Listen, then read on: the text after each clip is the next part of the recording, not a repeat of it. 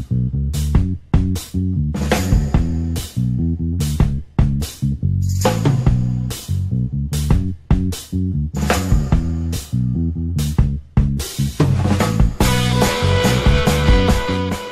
I was just telling Dylan about my next door exploit.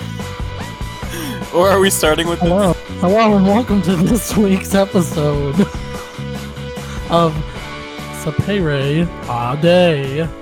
I'm your host, Aaron Johnson. And I'm Dylan. How are you holding up under quarantine? I'm unraveling, personally. Yeah, it seems like every week it's not like I'm not in a terrible spot, so don't think that. But like, yeah, my mental state is not doing great. Not doing great all the time. So right now I'm doing all right. So, it's a day by day thing. So. Oh yeah, there are some days better than others, but it's difficult. I'm unraveling. So that's how I'm doing, but we're getting there. Need some sunshine to stay sane. Yes. Today it was cloudy all day. We're recording this on Thursday, April 2nd. And yeah, it's cloudy and a little on the chilly side here in Oklahoma City. So yay for that. Yay for seasonal depression. All right. Wow. We're going to start this week. Kind of picking up on where we were last week, talking about the current pandemic. I received an email on Saturday, March 28th, and you'll never guess who it's from. Who is? Oh no! I just remembered we forgot to do Spoon Man. Shoot! Sorry. Who's it from? I never filled out the Spoon Man form. All right. Well, we'll circle back to that. Okay. For those of you, okay. Well, let's add some context there. We are trying to get Spoon Man by Soundgarden, right? Soundgarden I can't remember. We're trying to get Spoon Man by Soundgarden as our theme song. We are in communication with the licensing company. We explained to them that we have an extremely limited budget. So we're in the process. If anyone doesn't recognize, if you played ATV Off-Road Fury in 2001, you should know this song. If you had a PlayStation 2, it's a great song. Anyway. And I didn't know about that song until you told me about it, but I just love that it's called Spoon Man, and I think we need to get it at all costs. We need to save up for it. It's really an exceptional song. Yeah. Anyway, I rudely interrupted Dylan, so you go on with your email. You got an email today. Don't interrupt me again, bitch.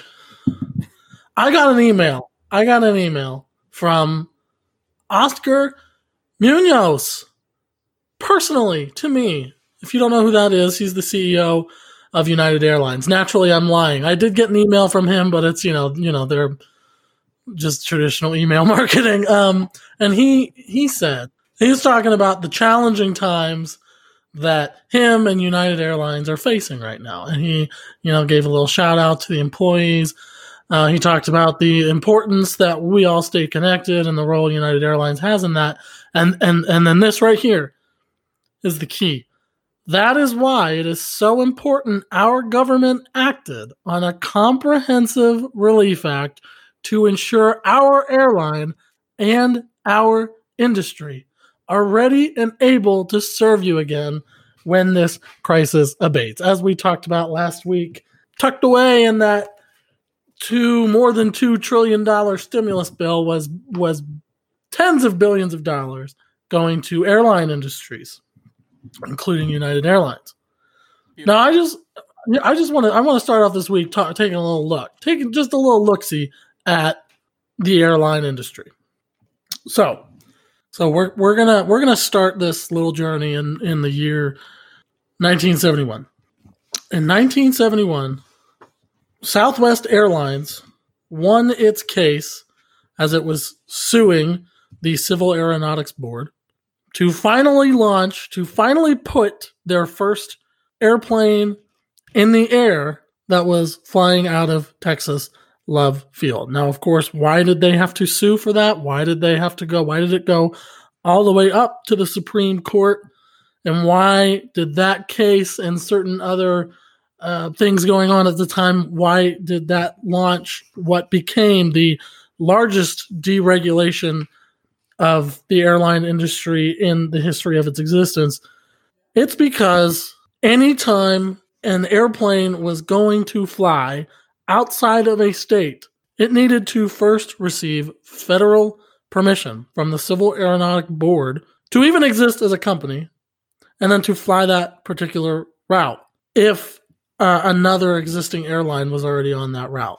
So, and yes, that you heard that right. If one airline was on that route, another airline had to get permission to fly that route.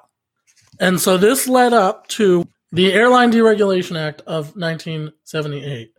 Ran on that platform of deregulation. Carter, a Democrat, ran on that platform of deregulation of the airline industry in his 1976 campaign.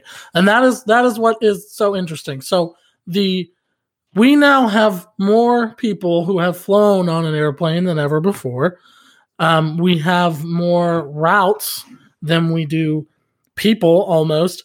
There's almost nowhere in the world you can't go on an airplane, and almost every single, at least in America, almost every single person has been on a plane at least once. That, of course, has expanded exponentially since the airline industry was unregulated. It was deregulated.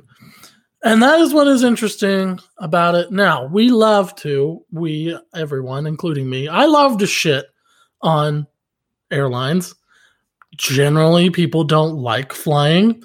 It's, pretty cramped. The fees are ridiculous. I mean, United Airlines, who makes billions of dollars a year just on baggage fees alone, apparently didn't have a safety net to prepare itself for an economic downturn.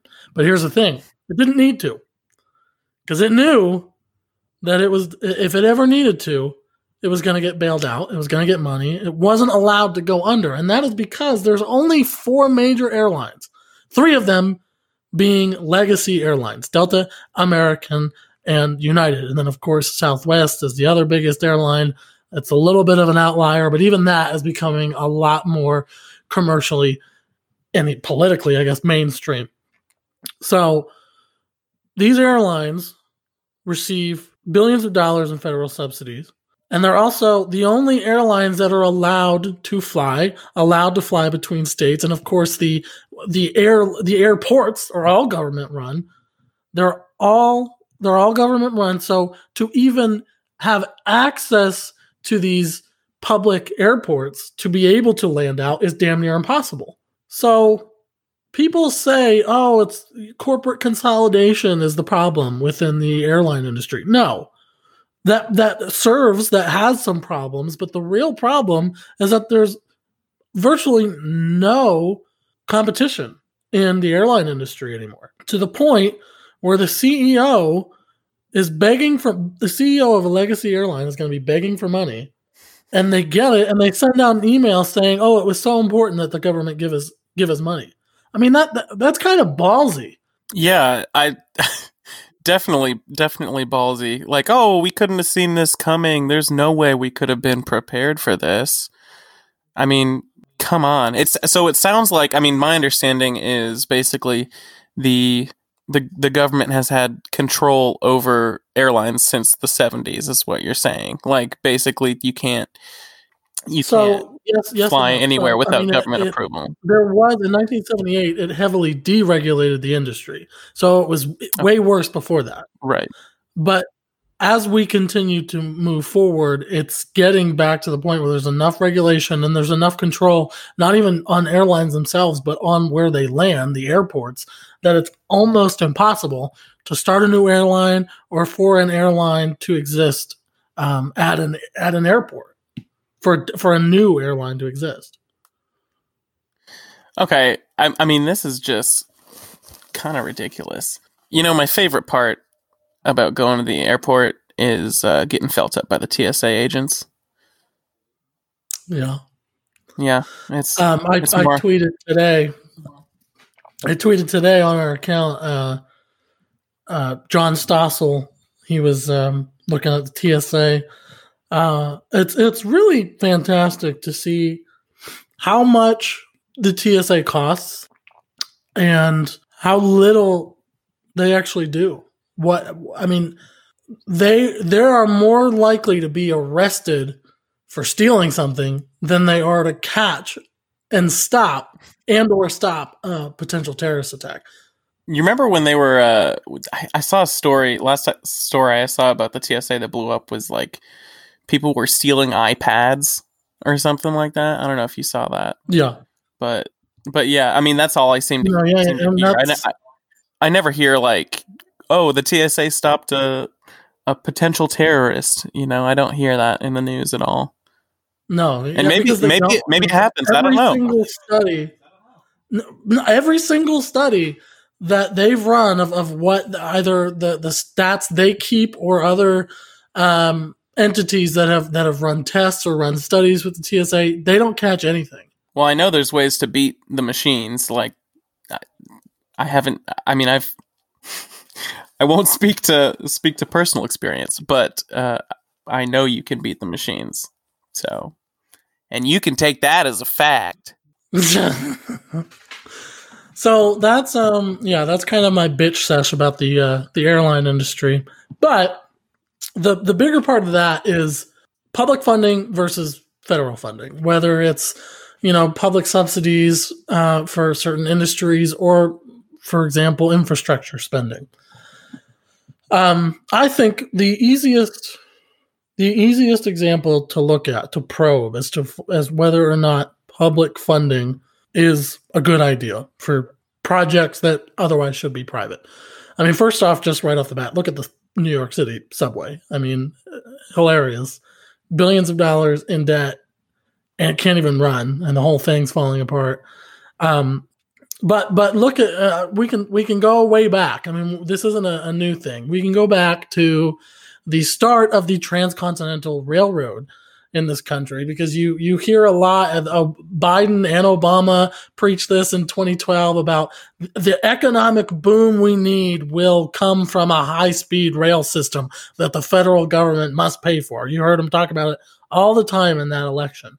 And starting in the mid 1800s, early 1800s, they started to expand the Transcontinental Railroad and to push further out west. This is, oddly enough, this is depicted no better than in the AMC show Hell on Wheels. It's no longer on air, but years ago when it was on air, the very first episode, the pilot episode, which everyone should go watch, there's this real dick railroad baron who they're looking at the plans. They're I think, if I remember correctly, it's Nebraska. They're looking at this straight rail line that's just going to go across Nebraska. It's mostly flat and grassland. They're like, it's flat. We can just go straight across it. And the railroad baron is like, well, I wasn't really thinking about that. I was thinking about this. And he makes a squiggly line across the state.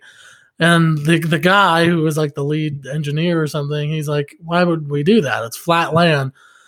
And the guy's like, because the federal government is paying me $16,000 a mile. So why would we not take as long as possible to make it happen? So they went out of their way to make it more inefficient, to make the commutes take longer, and they did the work so shoddily because that company was getting paid either way. They weren't being paid on how well it did on the project. They were being paid per mile, regardless of how many miles it was. Meanwhile, privately funded rail lines of that time, some of them are still in use to this very day because they were better built, better maintained, and they were the shortest, most efficient routes possible because it wasn't it wasn't an endless supply of money. And what's funny in that episode, in the scene, the guy refers to his revenue stream, his funding stream, as, if I remember correctly, the never ending money gushing teat of the federal government, I believe is the phrase he uses. Now that's different in the private sector because it's not never ending. It's not gushing. You're doing the job. And if you're not, your funding is going to go away. You're not going to be able to finish your project. Your business isn't going to get off the ground. And that is the big difference between when something is publicly funded and privately funded. And then the last thing I'll say before I continue on this, to bring up an example a little bit more close to home. The lovely wealth transfer that is the MAPS program here in Oklahoma City. For those of you who don't know, and if you're not in Oklahoma, or even in Oklahoma City, you wouldn't know. MAPS is a tax initiative, I guess, what do they call it? A penny tax initiative or some bullshit. Yeah, you just have to pay a penny. Why wouldn't you? Yeah. Why wouldn't you vote for it? Yeah, exactly. It is a sales tax that exists to. It's all the money raised from this tax, this 1% tax, this sales tax, is then reinvested, quote unquote, back into the city, usually for beautification projects, for certain business districts, so on and so forth. And I think, as a libertarian, I obviously hate it, but sure, plenty of good has come from this. Oklahoma City has been revitalized, at least in part to this. I think it could have happened in the private sector as well, but sure, I'm not going to say that nothing good has come from this. But the project that was finished, I want to say it was finished in 2015, 2016, out of the MAPS 3, which, by the way, we're on MAPS 4 now. MAPS is a temporary tax.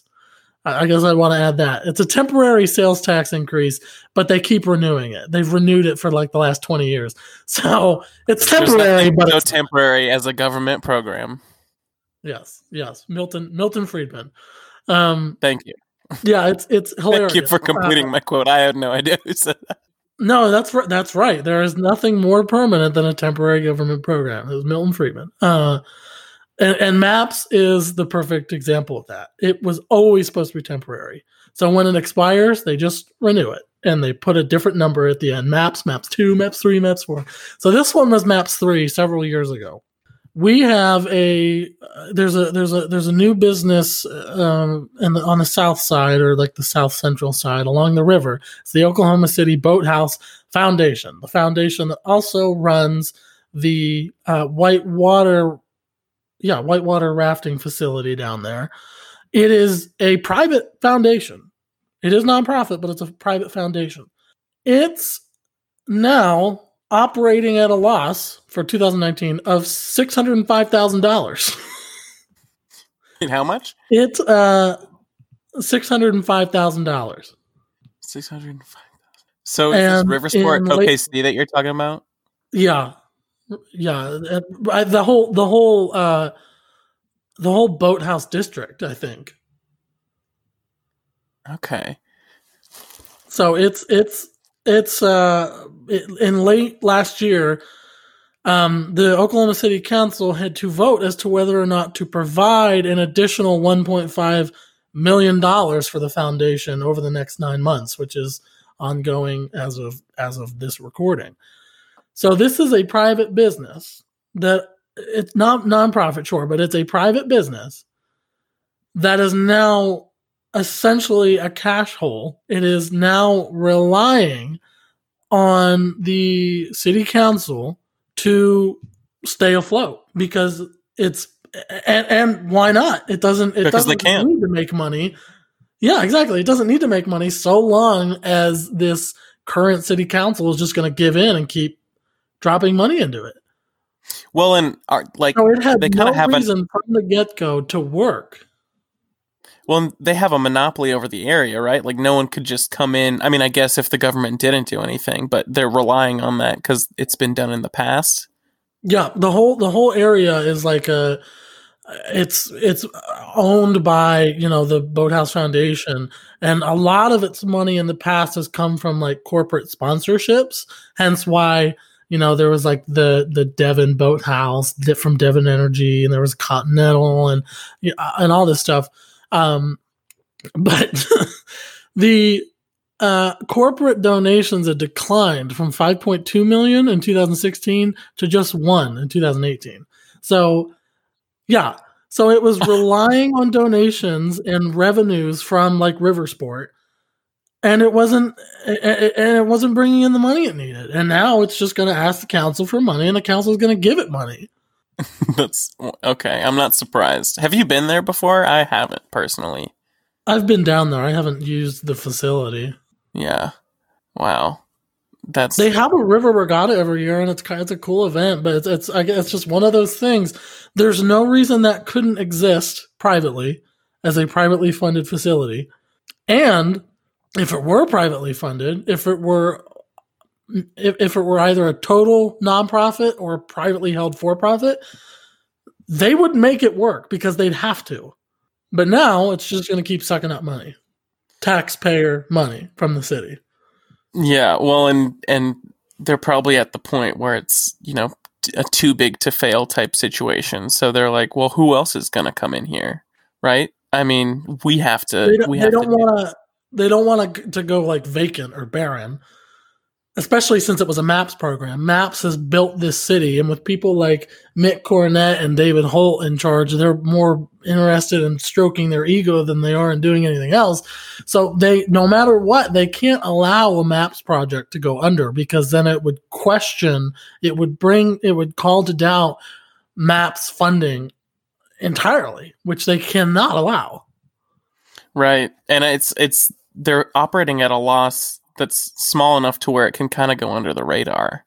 Yeah. Obviously, we're covering it, so that's good. I like that all these. Yeah, I mean, it's funny because even like they're operating on that loss, and they're looking for, like I said, 1.5 million, but it's over 9 months, so it's enough where each month it doesn't seem so bad, because it's just like it's funding any other park. And by the way, for those people that are like, oh, MAP sounds like a great program, there are a number of other cities that are looking at the way Oklahoma City is doing it and implementing it, especially in the Midwest. A lot of other cities looking at the way Oklahoma City does it. It's not just about new parks and a cute little streetcar. I mean, this is also millions of dollars that go to millionaires and billionaires who own sports stadiums and own large private parks. I mean, this isn't like new streets and bike lanes. I mean, this is also a wealth transfer, and to deny that is ignoring the facts. And it's funny because only recently there's like a loophole that allowed the donors who supported the vote yes on MAPS. They were able to keep the donors sealed. It wasn't public information. And David Holt, the mayor, was part of who spearheaded that effort to keep the donors hidden. Anyway, so I think, whether you're talking about airlines and airport security even, or if you're talking about a 6-figure foundation in a small Midwest city, I mean, across the board, private funds are superior to public funds because there's true accountability. And I know a lot of people think, oh, well, there's accountability with public funds. There isn't. There is no accountability. So I'll go ahead and stop talking about it now. Aaron, you talk. Okay. So basically, I have prepared more than last week. I will tell you that. There's just so much news. My problem is there's so much news going on right now. It's hard to focus on one thing. But I saw this video from Reason this morning. And last week we talked about, or at least I mentioned, that regulations I couldn't name that set back, progress in this whole crisis. And so Reason put out a handy-dandy list of 10 public safety regulations set aside in the name of public safety. It's a really funny video. If you have some time, you should go look it up. Produced by Austin Bragg. So basically, the number one, the big one is the CDC testing monopoly. So the CDC mandated that it was the only organization that could create and distribute tests. Now, when they finally released these tests to the public, it was discovered that the tests were really slow and inaccurate. So after that fail, they decided to let private organizations make their own tests, delivering faster and more accurate results. Of course, this process probably took about 2 weeks. So that's the big one that really got in the way, is that the CDC was the only organization could create and distribute tests starting out. Now they loosened this. Oh yeah, and then right when they loosened it up, what was it? It was Cleveland Clinic, and was it Mayo Clinic? They within a week developed their own tests. Well, yeah, and that's why the numbers are coming. That's one of the reasons why the numbers are coming out so quick now, is just because they're finally catching up with how many actual cases there are. Tests, yeah. So that's the big one. Number 2 is on March 18th, the White House announced that HHS would allow healthcare providers to work across state lines. The virus had already been confirmed in the U.S. since late January, so took 2 months for them to do that one. Ridiculous. It's insane, the response here, and how some of these are just now coming into play. Some of these regulations, or I guess some of the deregulation, is just now coming into play, and it's not more apparent that these never should have been regulations in the first place. Yeah, absolutely, I agree. So number 3 is the TSA eased restrictions on having more than 3.4 ounces of liquid in a container. So yes, I saw that. So now you can bring up to 12 full ounces of, if you're so fortunate to have some of that clear gold, which is what we call hand sanitizer. Right. Yeah. Yeah. That's I don't know about other. Everyone knows that that's bullshit. That fucking that limit on the liquid, totally arbitrary, and everybody knows it. Absolutely.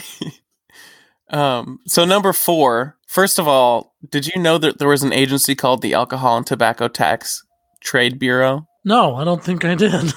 No, me either, and I'm pretty familiar, but I have not heard that one. It sounds like an offshoot of the ATF almost. That's exactly what I was thinking.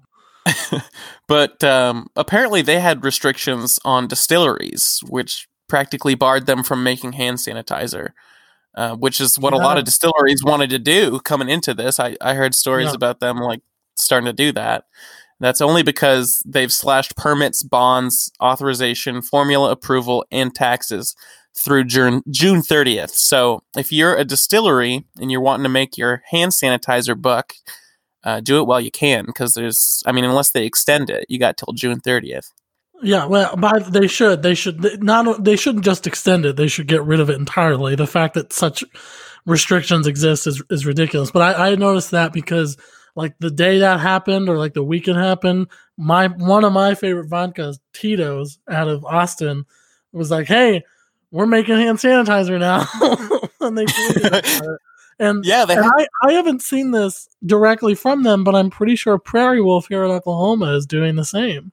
That Tito's is gonna be a historical object after this is all over. The bottle looks just like the vodka. It's so funny. I love that.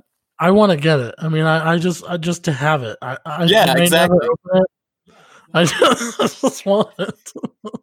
Yeah, dude. No, you could make a buck off that in the future for sure. Anyway, I'll keep going with this list. Okay, so number 5. State and local governments are lifting bans on alcohol home delivery around the country, and I saw some of this. Yes. I don't know. Are they doing it in Oklahoma? Because I'm not very in the loop on that. They are. It's funny because the Oklahoma City Police had tweeted about it, and someone responded "Are we able to drink in public now?" And Coop Ale Works responded and was like, "Well, technically, if you're in this area in these circumstances, yes." And Oklahoma City Police was like, "No, public consumption of alcohol is still illegal." There are no rules. Yeah, no, there shouldn't be.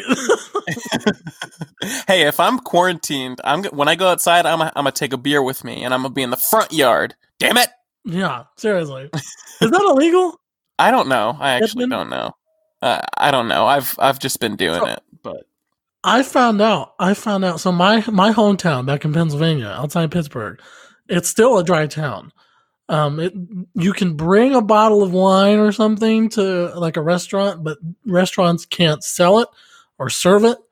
There is a beer distributor in town, but all of the wine and spirits are in Pennsylvania. They're actually owned and sold by the state. It's literally socialized. Completely fucked up system in Pennsylvania. But in our town, I just found this out in December when I was home at Christmas. It used to be illegal to even drink wine on your front porch. no way. That's so draconian, dude. It's absurd, and it's absurd that even now you still can't buy alcohol in that town. I think it's ridiculous. But yeah, your own property on your own front porch, and it was illegal to drink wine. It's absurd. But anyway, go ahead, continue. Number 6, the FDA eased restrictions too. So they declared previously unapproved respirators as completely safe now. They allowed pharmacists to make hand sanitizer. They allowed outside groups to make diagnostic tests. They eased access to antiviral drugs. They allowed the use of devices that remotely measure vital signs and allowed veterinarians to use telemedicine because apparently they weren't allowed to do that before. So that's all things that the FDA did. What a stupid thing. Okay. Number 7, kind of in the same vein, is Medicare is now paying for telemedicine visits. It wasn't already. Wow. Yeah, I guess not. Okay. And then number 8, the HHS waived HIPAA rules, declaring that doctors may now use Skype and FaceTime for telemedicine. I think that one wasn't allowed because of privacy or something, but they must have had their own. Yeah, I don't know if I like that one. So there is a service called Doxy that is specifically for like telemedicine. Like it's basically like Skype, but it's made with HIPAA in mind. I don't know if I like that. I mean, yeah, I don't know if maybe they definitely. I'm assuming they had some sort of platform running for telemedicine already, but maybe they just couldn't take all the demand that would be, all the stress that would be put on it, and so that's why they did Skype and FaceTime.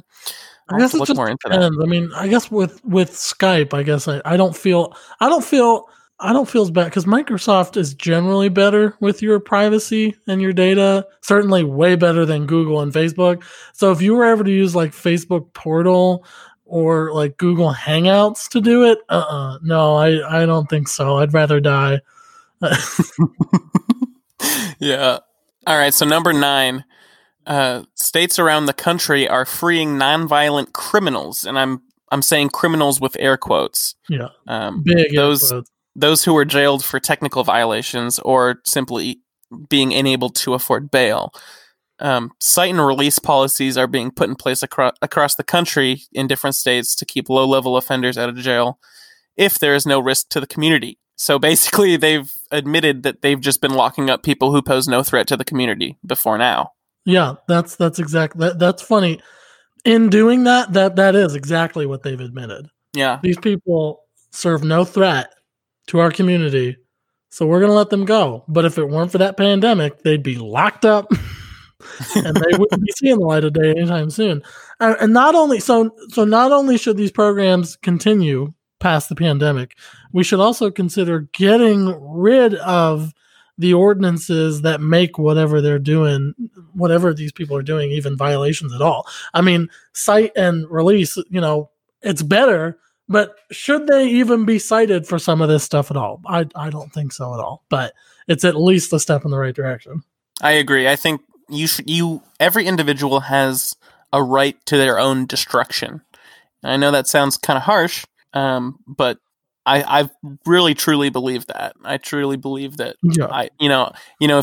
If you told me I want to go do some cocaine after this podcast, I'd be like, I personally wouldn't do it, but that's your choice. You're not putting it in my body.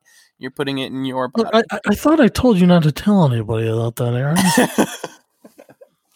You know, I heard it's good for fighting the COVID, the Rona. No. We're not doing that here. That's as deep as I'll go into the conspiracy. That's not true, people. Okay, don't listen to that. We're no. Oh shoot, we're gonna get banned or something. That's called a joke. That was a joke. You know, people are suing Fox News for supposedly communicating like misinformation. They were disseminating misinformation about coronavirus. So some people are suing them. So we don't need to get sued because we're telling people to do cocaine. I heard that story. Yeah. And there's so many other news outlets too that were downplaying coronavirus before it. Like none of us were ready for this, right? Fox News was hardly alone in it. The Washington Post, the Daily Beast, even MSNBC, the mayor of New York City, and the health commissioner in New York City. These were all people, and all these outlets were saying, "Oh, it's no big deal," and that was as recently as March 1st. March 1st, yeah. I remember it started getting crazy around mid-March. Every week is crazier. So anyway, but I'm going to finish this list. We're already to 10, so this is the last one. So apparently, reusable canvas grocery bags carry a bunch of unwanted microbes.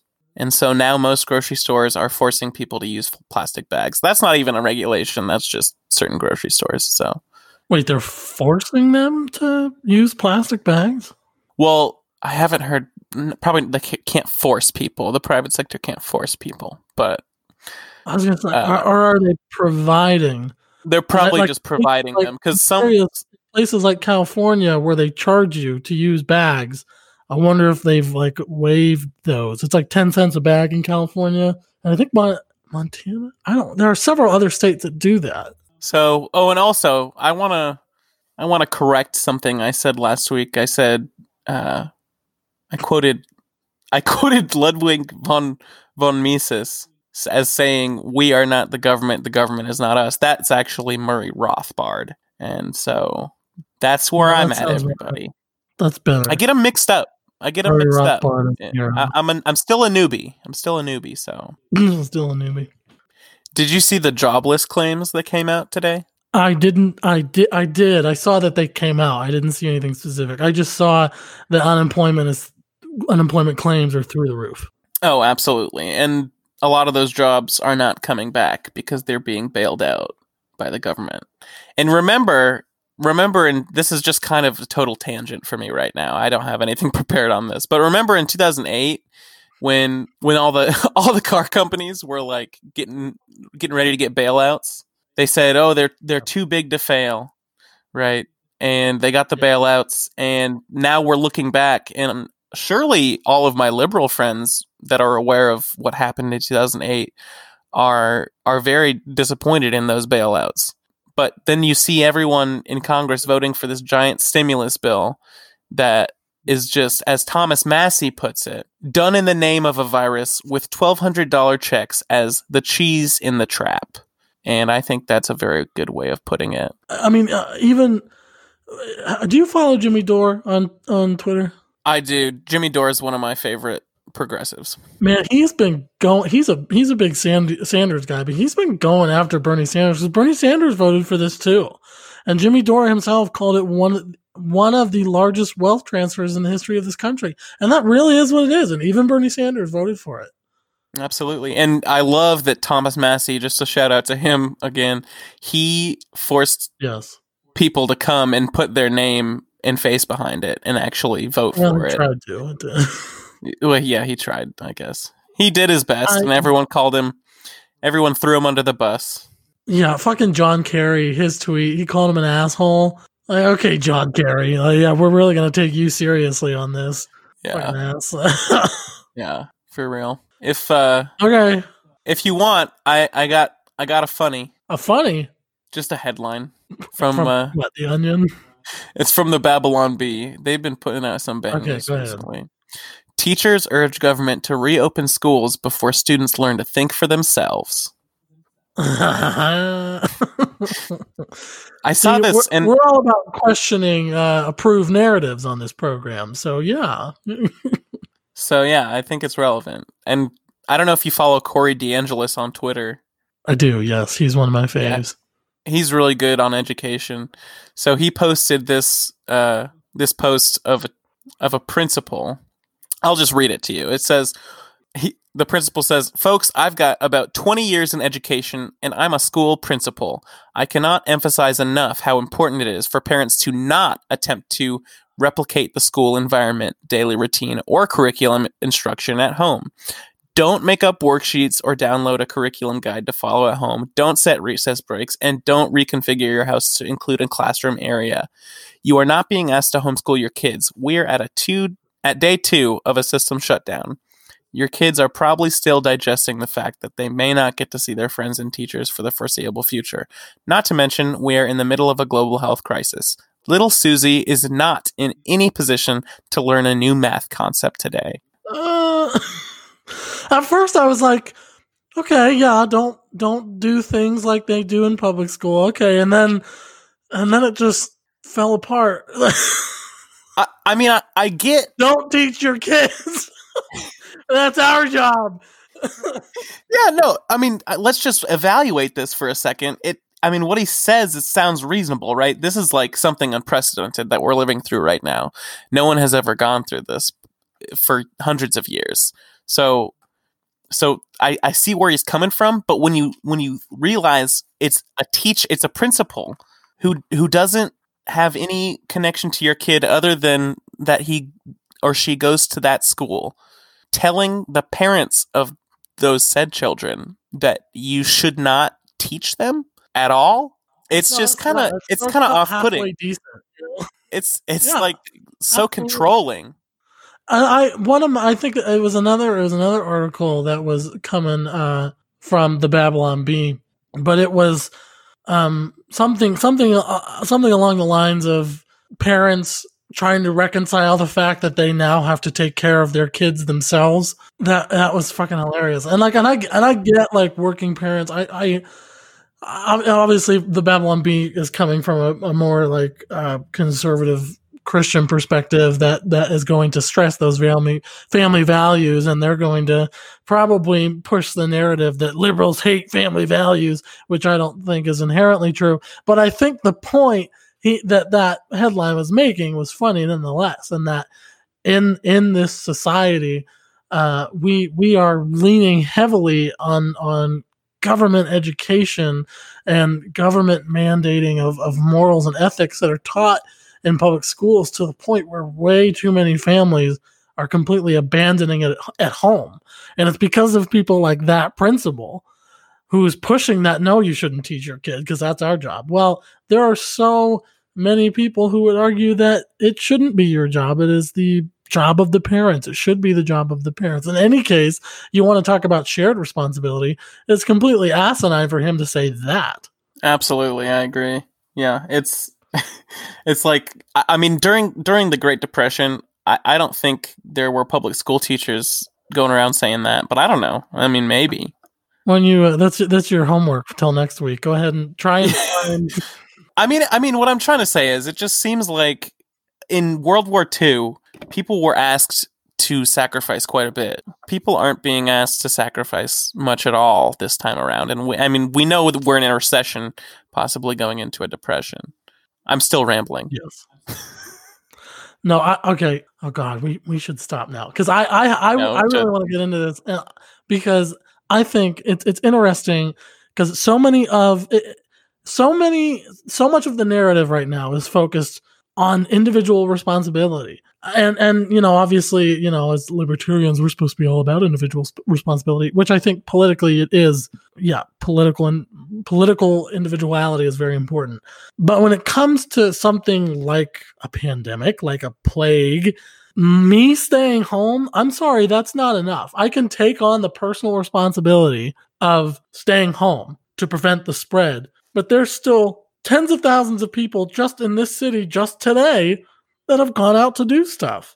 And it seems like even in the midst of this trope of individual responsibility is still being pushed, and it's almost, especially on social media, it's like this new wave of wokeness to encourage people to stay home is part of what it means to be woke now. To talk about everything you're doing in quarantine is woke to do. And oddly enough, we are going to pull a lot of ideas on this podcast. And I want to just borrow an idea from Slovenian philosopher Slavoj Zizek. He is a Marxist, so we probably have much to disagree with about. But he recently talked about this, that right now the trope is still being put on individual responsibility, and no one's talking, or not enough people are talking about and living out the communal responsibility we have to be taking care of each other.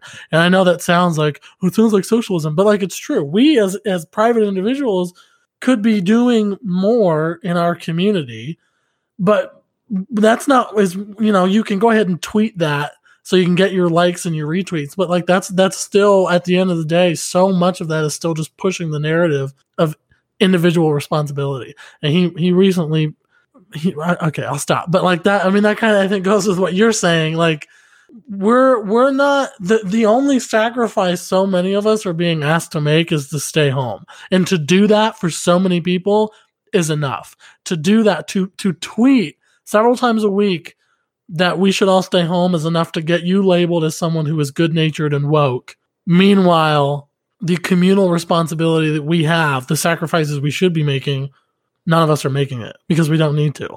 We can get the social currency of our time, i.e., likes and retweets, just by sitting at home doing nothing. Yeah. And we could go on about that forever, but we're almost at the 1 hour mark. But I never got into my my Nextdoor exploits. Speaking of neighbors and communities. Oh, God. Okay, go ahead. Okay. We can cut this out if it's not good enough for you, Dylan. But I saw you tweeted something from the podcast that was about the census. I didn't read it yet. Is it positive or negative? I know it was from NPR, so it's probably positive. It's both. It kind of tells both sides. It's a podcast episode from Code Switch. Okay. Well, one of my favorite activities is to troll around on Nextdoor and just make comments that no one is going to like. So you are such a bastard. I've already been suspended once. I'm not even mean. I just say things in a very straightforward manner, and people don't like it. So on this one post, someone posted, "It's Census Day. Everyone complete your census." Yes. I just wrote, did you know that in World War II, the Census Bureau used their data on Japanese Americans in order to intern them in camps? Yeah. And so everyone's calling Trump a fascist. So why That's exactly why such right. a big push for a census? Like, why does it matter? Like, we're in an epidemic. Is it really that important right now? Like, they're saying it's so important. I just don't buy it. No, and they actually get into a little bit of that on the NPR podcast I tweeted out, and they brought up that information that has been used in the past for horrible purposes. Good. I'm glad internment. I'm glad they're honest about it. I don't listen to NPR that much, but it's a really great episode. Everyone should listen to it. It's only like 38 minutes, so everyone should check that out. Code Switch on NPR. It's the latest episode. Just came out yesterday. Yesterday was Census Day, so it came out yesterday. Okay, I'm gonna do it. Okay, well we'll go ahead and finally call it quits this week. Next week, remember, we are going to be reviewing all 7 episodes. I think it's 7 of Tiger King on Netflix. Joe Exotic, I can't call him a fellow libertarian, but he's a libertarian originally from here in Oklahoma. Aaron's met him, and we're going to review that. Remember, follow us on Twitter at SapereAuday Pod. Email us sapereaudaypod@gmail.com. Ideas, feedback, whatever you want. And also, something I need to start remembering to plug: if you like our podcast, please review us, especially on Apple Podcasts, because that's how other people can find us. So if you get on there and review us, it would really help us a lot. And I just like to say, if you don't like our podcast, or even the idea of us having a podcast, feel free to bitch about us on Twitter, because we'll need a few of those this week. I'm expecting a few of those. Yeah, go ahead. Find us on Twitter or email us. Tell us. Go ahead. All right, that is our show for this week. We'll see you next week when we talk about Tiger King. I can't wait. Sapere Aude is a production from Gaudium. For fun, for future. Hosted by me, Aaron Johnson. And me, Dylan Shoup. See you again next time.